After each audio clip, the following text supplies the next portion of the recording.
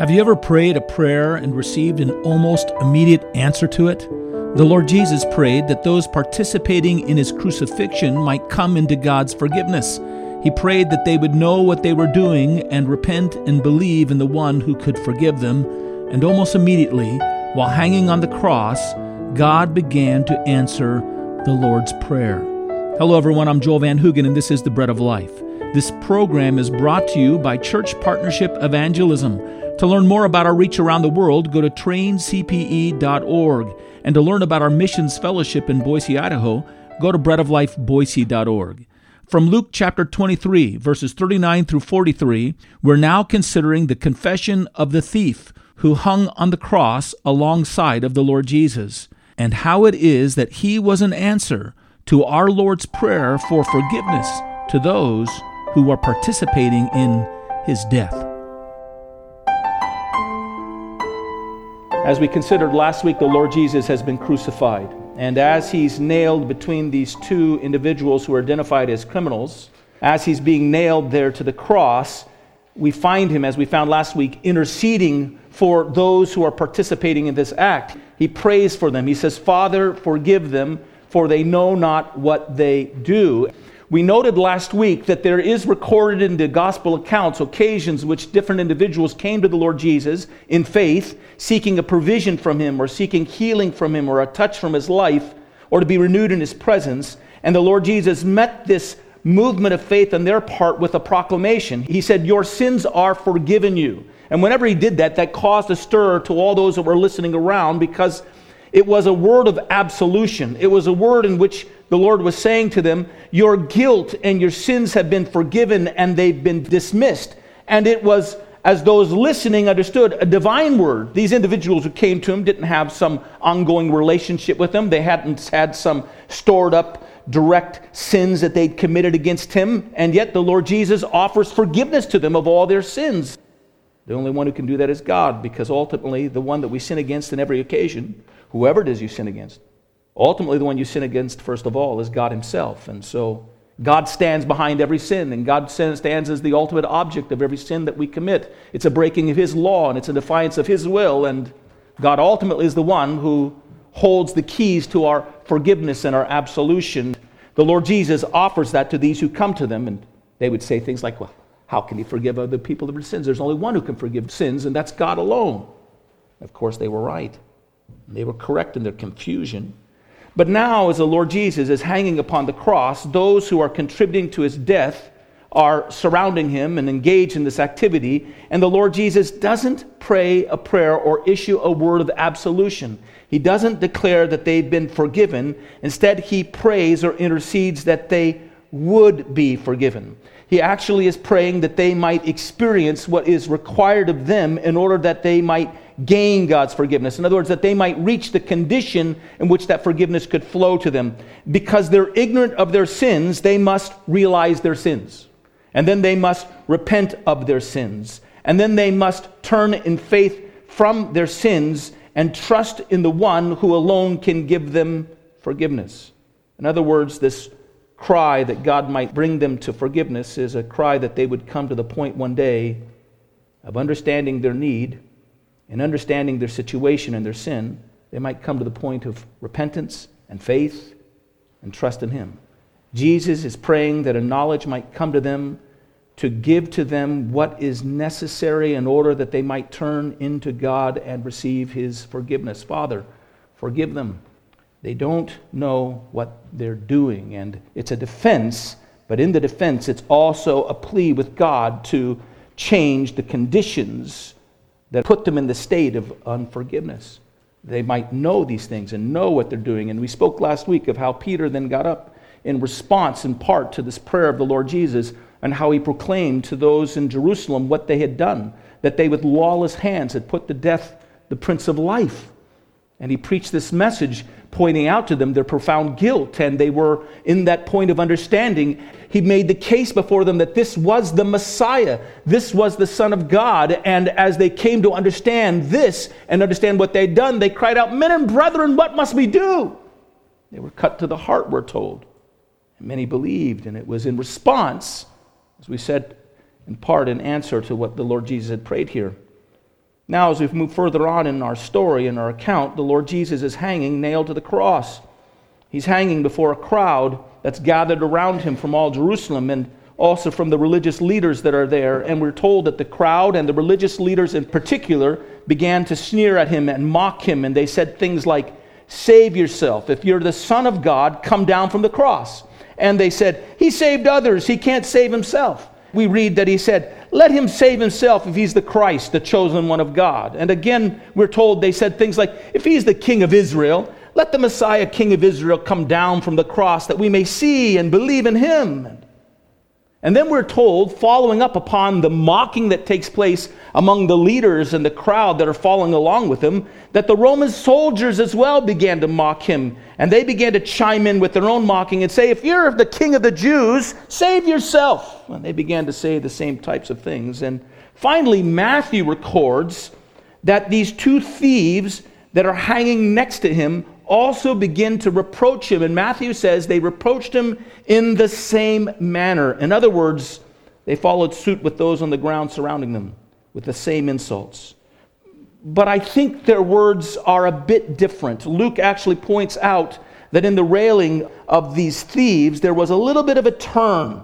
The other one said, "Save yourself. You've saved others. You can't save yourself. If you're really the Messiah, come down from the cross." But Luke tells us what one of the thieves at least said. He said, "If you're the Messiah, save yourself and us. If you're who you say are, save yourself and us." These thieves, these criminals, are suffering as they're on their own crosses.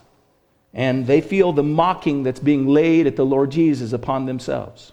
Here is the one who's been rumored as the one who has come and rescued and delivered the oppressed.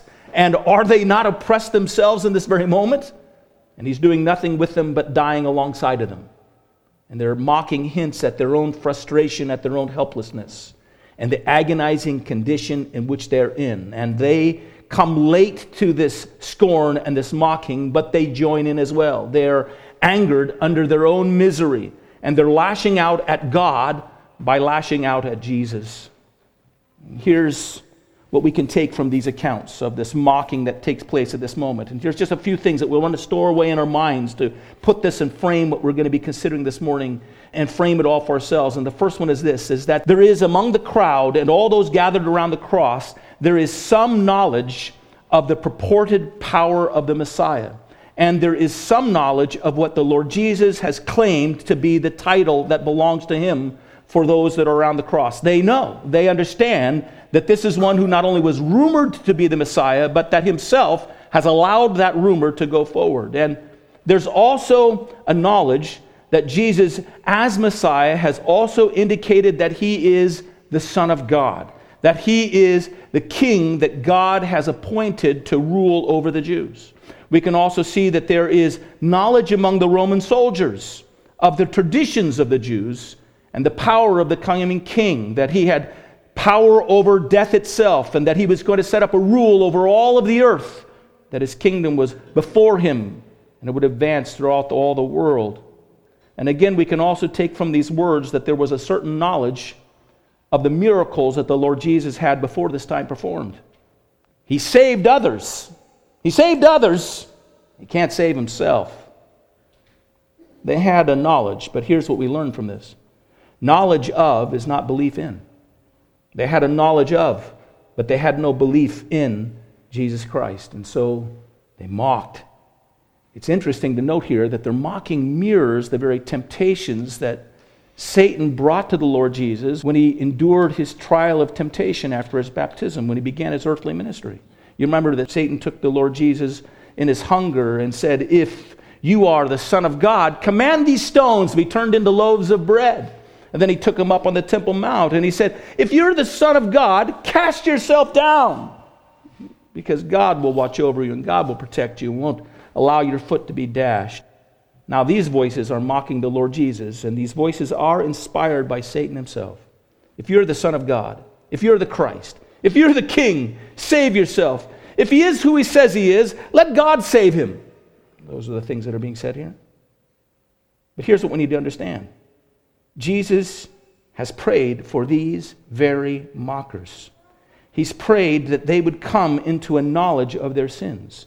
He's prayed that they would discover who he was and what they are doing, and that their ignorance would be vanished from their minds, and in that moment they would discover what it is they needed for their forgiveness, and they would find forgiveness. He's prayed, Father, forgive them, for they don't know what they're doing. And even as Christ hung on the cross, God the Father began to answer his prayer. One of these thieves, who is engaged in this mocking, comes past the point of his anger and his frustration at the agony that's taking place in his body and that he's going through. And he comes to a realization. He comes to a fresh comprehension or understanding or insight. Maybe he is persuaded as he watches the silent eloquence of the Lord Jesus as he suffers beside him. Maybe he is persuaded as he hears the realized expression of the Lord Jesus praying for the forgiveness of those who are crucifying him and calling out to God as Father. And he recognizes an intimacy in Christ's voice that he does not know himself. Maybe he has in this moment a recognition that this moment is bringing to the surface all of the wickedness in himself and all of the wickedness in the other thief beside him. And he sees percolating to the top in this moment all of the darkness and wickedness of the crowd around, but at the same time it stands in contrast to the purity and sinlessness of the one who's hanging beside him. And he's overwhelmed by it all, and he begins to think through it all and calculate it all. And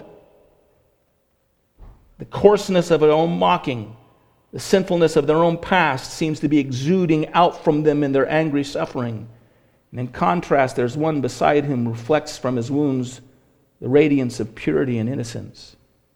And he knows it wasn't natural. He knows that this is something supernatural. Whatever it is, God opens the eyes of this criminal to see what sinlessness looks like. And in that very moment, he sees how sinful he is. Let's look at how God answers this prayer that the Lord Jesus prayed. Father, forgive them, for they don't know what they do. Father, bring them to an understanding so that they might receive your forgiveness. Let's see how God answers this prayer. And the first thing that we should note here is that the first thing that this thief begins to comprehend that brings him to receive God's forgiveness. The first thing is he sees or comprehends or comes to understand or becomes aware of who it is that's beside him on the cross. That this is the Christ, that this is the King, that this is the Son of God. The first thing that must come in answering the prayer that we might come into God's forgiveness is there must be a revelation. There must be a revelation of God to the individual. Please join us in our next broadcast as we discover the miracle of that wonderful revelation of who Jesus was to the thief who was dying on the cross. Before we sign off for this broadcast, I want to remind you of a ministry website that we've developed. It is testyourtestimony.com. Our concern is that there are many in our churches who do not have a true born-again relationship with Jesus Christ, and so face the prospect of his rejection at the judgment seat in the last day. Our pity for these has made us develop the site testyourtestimony.com in order to apply the command of 2 Corinthians 13:5 to test ourselves to see whether we're in the faith. For now, I look forward to our next time partaking together of the bread of life.